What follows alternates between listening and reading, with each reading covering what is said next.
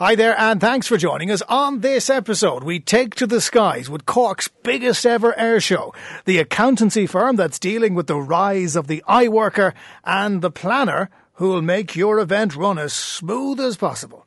I'm Jonathan Healy, and this is Red Business. Red Business, Cork's exclusive business podcast. Now imagine the scene. You're standing in Cobh or the Lower Harbour. It is the height of the summer and the sky comes alive with aerial acrobats. You've got aircraft of every type. It is the stuff of people's dreams, but the news is that it's about to become a reality as the Cobh Air Spectacular is being planned for July of 2020. One of the organisers is with me now in studio, Rich McElwraith. How are you? Great, thanks very much for having me. This is something that has been in your head for a long time, hasn't it? Many years. I mean, an ideal place to have it, for a start. Aviation is my passion, and being a pure Corkman. And, you know, I felt it's something that we need to do for Cork, for the harbour, and for aviation in Ireland. We've never had one. Have we ever had an air show in Cork that you can remember? Not in Cork Harbour. No, this is a first. I mean, I remember years ago going up to something at the airport when I was a child, and my dad, God rest him, paid for me to go on a helicopter, which I thought at the time, I'd say it was nearly a mortgage worth. But I remember thinking that was pretty cool. But as far as I remember, that was a relatively small affair. You're planning something reasonably big, Rich. Approximately 2 to 3 hours on that Sunday afternoon in July. That's a lot of planes. It's approximately 12 to 15. We have 10 acts confirmed. Obviously, the more ministerial or defence force type of acts are, due to their operational requirements, will not confirm until next year, early next year. But tell me about who you have confirmed. What's already on the list? I'm a big fan of supporting our own. We've got Eddie Goggins, Dave Bruton, Irish aerobatic champions, European aerobatic champion, and we have, of course, basically we have the Air Corps, we have the Coast Guard, a Catalina, which is an old flying machine. We've the Breitling wing walkers. Well, hang on a second. What is a wing walker? It's quite impressive stuff, especially for the younger generation. They're basically Boeing Stearman aircraft, and they have 2 girls on top, attached to the upper wing of the aircraft. Standing on top of the plane? Standing while they do their aerobatics. So you have poor unfortunate individuals standing atop the plane as they're going loop-de-loop and interacting with each other. That's it. Right. Yeah. I haven't seen them before, and I don't think I'm kind of terrified for them, but they're used to it, I'm presuming. Me too. Look, what's the genesis of this? How did you and other people come together to create the Cobh Air Spectacular?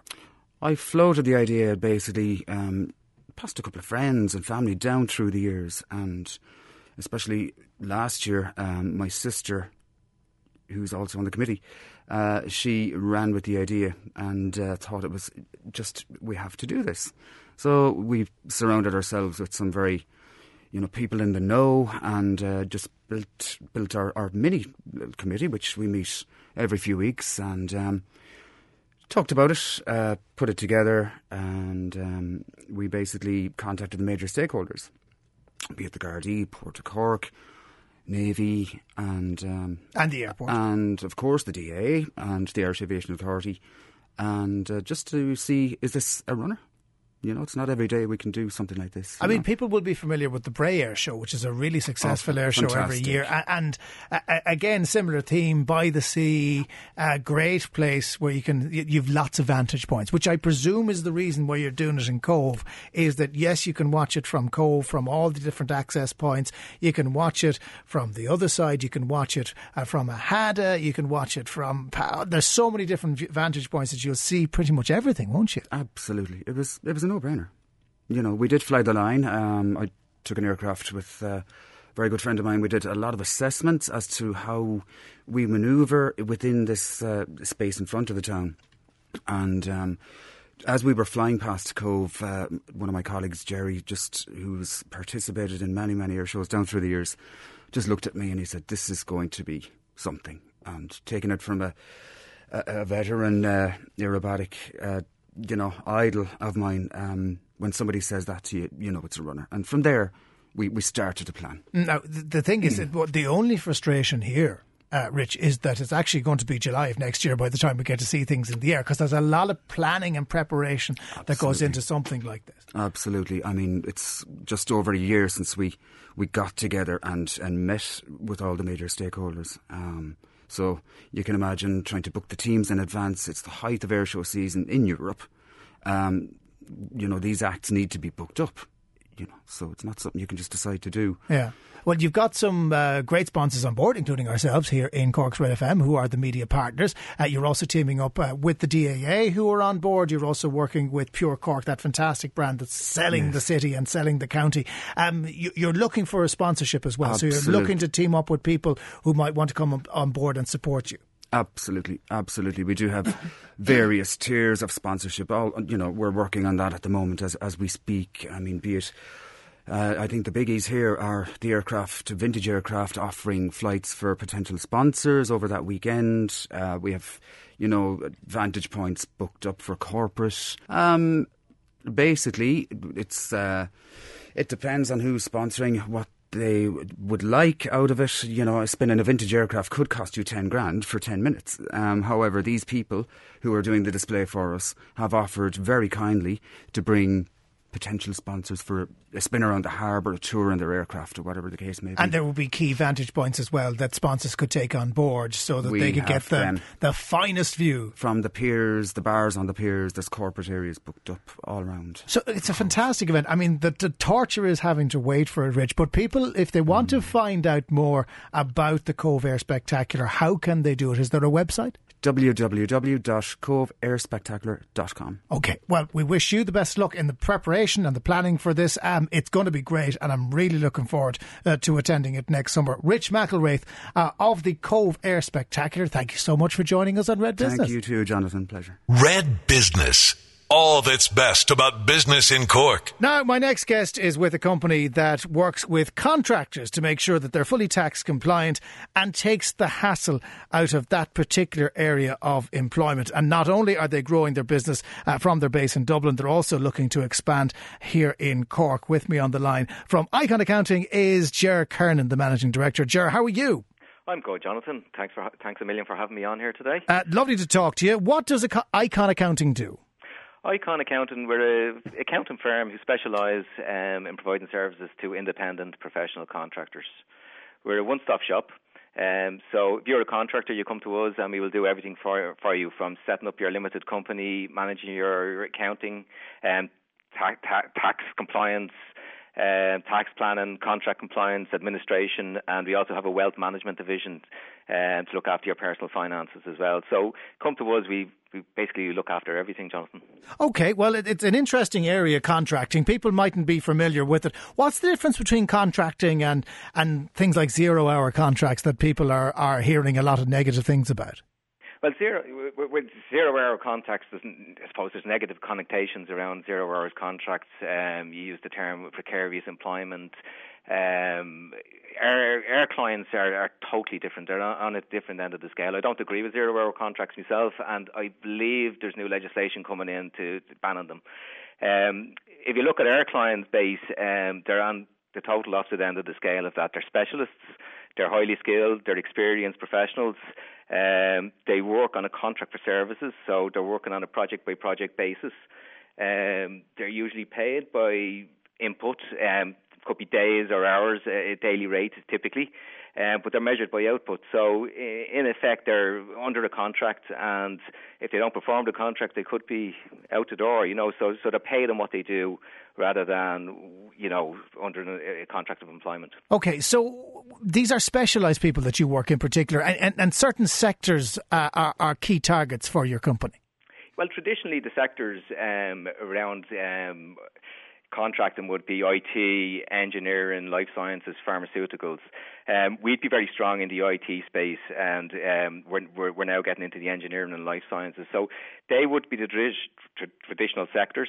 But what we've seen, the growth of the contracting in the last 5, 6, 7 years is these sectors now. There's huge demand for workers in these sectors. So you will see that in the IT sector in particular, there's a skill shortage. so which drives demand for these individuals. And of course, now you are looking at this market here in the south of the country as well. Traditionally, you were Dublin based, but what kind of market are you looking for here in Cork, and who do you want to sign up? Well, traditionally, we are a Dublin-based company, but I mean we would have a lot of clients in the Cork and the southwest region. They would typically be in the pharma industry, engineering, life sciences. So there'd be a strong sectoral demand down there in them areas. So we're looking for engineers, people who are working in pharma, IT contractors. So I mean that's where we're at the moment, and we're trying to set a base up down in Cork. And of course there are plenty of companies of that ilk down here. You also specialise in something called the iWorker. Who or what is an iWorker? An iWorker is an individual who will typically, okay, I'll give you an example, probably the best one, someone who will typically work on a project-by-project basis. So they will be highly skilled, they would be experienced, they will be a specialist in a particular field. What they want to do is they want the flexibility around how they work, when they work, how they provide their services. They will be extremely well paid. They will be paid a premium over a normal worker, but for that they have the specialist skill sets that business needs. So the rise of the iWorker is something you're going to see more of, and you're predicting a lot of growth in this space over the next while. Do you think more and more people will opt for the contracting model instead of the traditional employment model and need services like Icon Accounting? Absolutely. But what we're seeing now, particularly in the sectors that we work in, is choice. So the individual worker has a choice now how they provide their service. So, like traditionally, you would have most people would be permanent, and most people still are going to be permanent, and they're going to be working, for a salary plus their benefits, etc., etc. But what we're seeing now with the workers is they're getting a choice. So if you take the IT software developer, he may have a choice of 2 or 3 different positions. 2 of them may be a permanent position in the multinational. The other may be working as a project manager for a 9-month project. Now, they will weigh them up and they will say, hold on, maybe I want to go contracting. Maybe I'll stay in a permanent position. They have the choice. Typically, they will get a large premium for taking on the contract, and maybe they will go that way down. Okay, well, it is a growth area, and here's wishing you and everybody in Icon the best of success. How do people get in contact with you if they're in this space and they want to find out more? Well, they can contact our website, www.iconaccounting.ie. There's a lot of information on that website. We have a sign-up process as well, or give us a call on 01-8077-106, and we'd be happy to guide you through all the steps. Okay, brilliant. Ger Kiernan of Icon Accounting, we wish you the best of success. Thanks so much for joining us on Red Business. Thanks a million, Jonathan. Thank you. The only show in town for Cork business, Red Business. So you have a big event and you need to sell tickets, and you need to make sure that there are bums on seats, and you need to make sure all that those bums are entertained by what is in front of them. So you need the experts. And with me now is someone who is with the company and has established a company to do exactly that. The company is called Event Plan, and its operations director is Margaret O'Regan. Margaret, how are you? Thanks for joining us in Red Business. Thank you very much, Jonathan, for having me. I'm very excited to be here talking to you. Tell me a little bit about Event Plan. I gave a very, very broad description of what you do there, but what does Event Plan do? Well, in summary, I suppose what we do is we want to make sure that every event that we look after is a success. We work with each client to make sure that their event is unique and that it's going to fulfil the needs that they want from that particular event, whether it be attracting customers, giving a particular message to their suppliers, motivating their staff. That's what we work with, and that's what we want to do from the end. Good events don't just happen. There's a lot of planning goes into them. Oh, absolutely. You fail to plan and prepare to fail. That's basically what we do. We work with the client to get a broad outline of what they want to achieve from a particular event. That's the first thing we do. And then we start to visualise the event and plan from there to make the event happen and make it a success. What's the biggest mistake that people make when they decide to do something? I think the most important thing that they need to have is a clear vision for what they want to achieve from the event, and to have the right stakeholders involved in making that event happen. So there, we work predominantly with the corporate world, so you need to make sure that everybody's on board, whether from a financial point of view, from a HR point of view, if the event is on a particular site, that health and safety requirements are brought up to speed as early in the process as possible. Facilities are involved, and so all of those working together at a very early stage, I think, is very important for the success of the event. I would have worked with your colleague Jenny at a few events over the years in the Opera House. She's a hard taskmaster, that one, I tell you. She made sure I was in the right place at the right time, but you need a Jenny, don't you? Absolutely. Well, I'm lucky that I get to go to work every day with Jenny, so she's my business partner and my friend, so I think that's a fantastic thing. But absolutely, I suppose part of what we do is making sure that we say it as it is, and I think Jenny says it as it is, for the overall benefit of who we're working with and for the benefit of the event. So sometimes we are seen as hard taskmasters, but when we're at an event, we're on it. We're there. It has to be switched on. You have to make sure that everybody is where they need to be at the particular time that they need to be. In your case, you need to be mic'd up. You need to be prepped.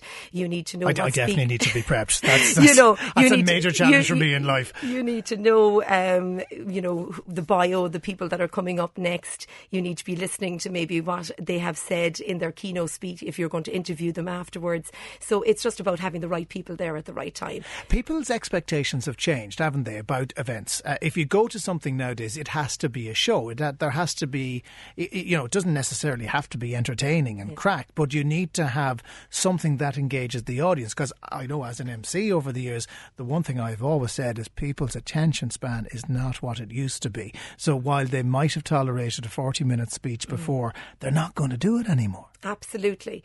I think that the era that we live in now, Jonathan, you see that, is even when you're emceeing an event, the majority of people out in the audience are probably on their social media. They're tweeting, they're Facebooking, they're Instagramming. The real problem for me is I don't know whether they're tweeting about the event or they're looking at YouTube. You just can't tell whether they've zoned out or they're still engaged. It's a real hard thing to work out. Yeah, and I absolutely, that is the challenge for people who are presenting, for the people who are emceeing.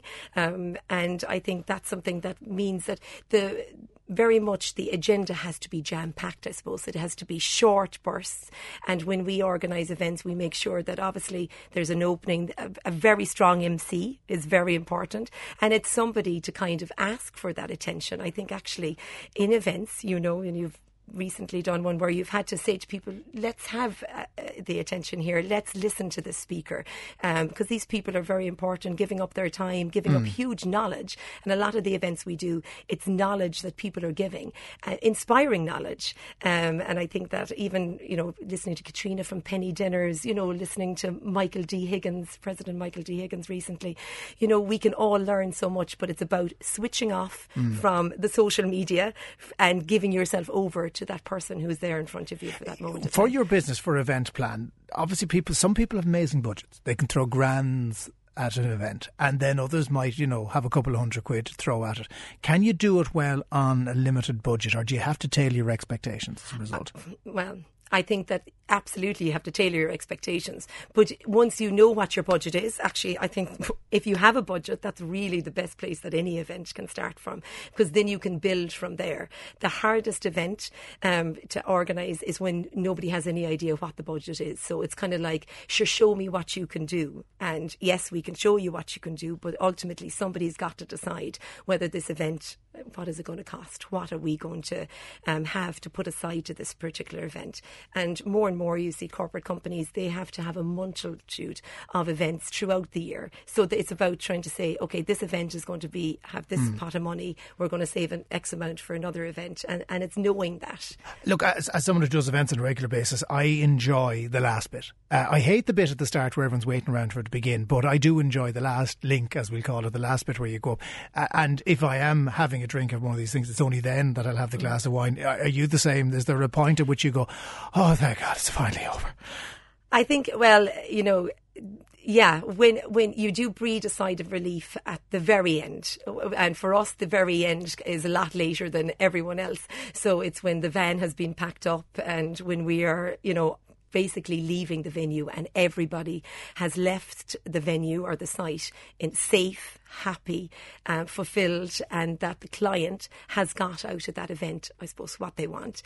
But for us, we relax when we've done the debrief. So always after an event, we would go away, think about everything that's happened, break everything down, what worked, what didn't work. Every single event you learn something from to help you to move forward to the next one. And then we would always try and meet with those clients, get their feedback about how, their customers, their suppliers, their staff felt on the day, and then use that to move forward. So tell us how people can get in contact with you. If they have an event coming up and they need the experts, how do they find you? Yeah, well, our website is www.eventplan.ie, or they can email me, margaret@eventplan.ie. OK, well, we wish you and Jenny the very best of success in the future. I look forward to being told what to do by you guys at another event sometime soon. But Margaret O'Regan, Operations Director with Event Plan, thank you so much for joining us on Red Business. Fantastic, Jonathan. Thank you. My thanks to all of my guests as always. Don't forget, all episodes are up on redextra.ie, and that's where you'll find Joanne O'Riordan's brand new podcast as well. Niamh Hennessy is the producer here, and we'll catch you on the next one. Red Business, Cork's exclusive business podcast.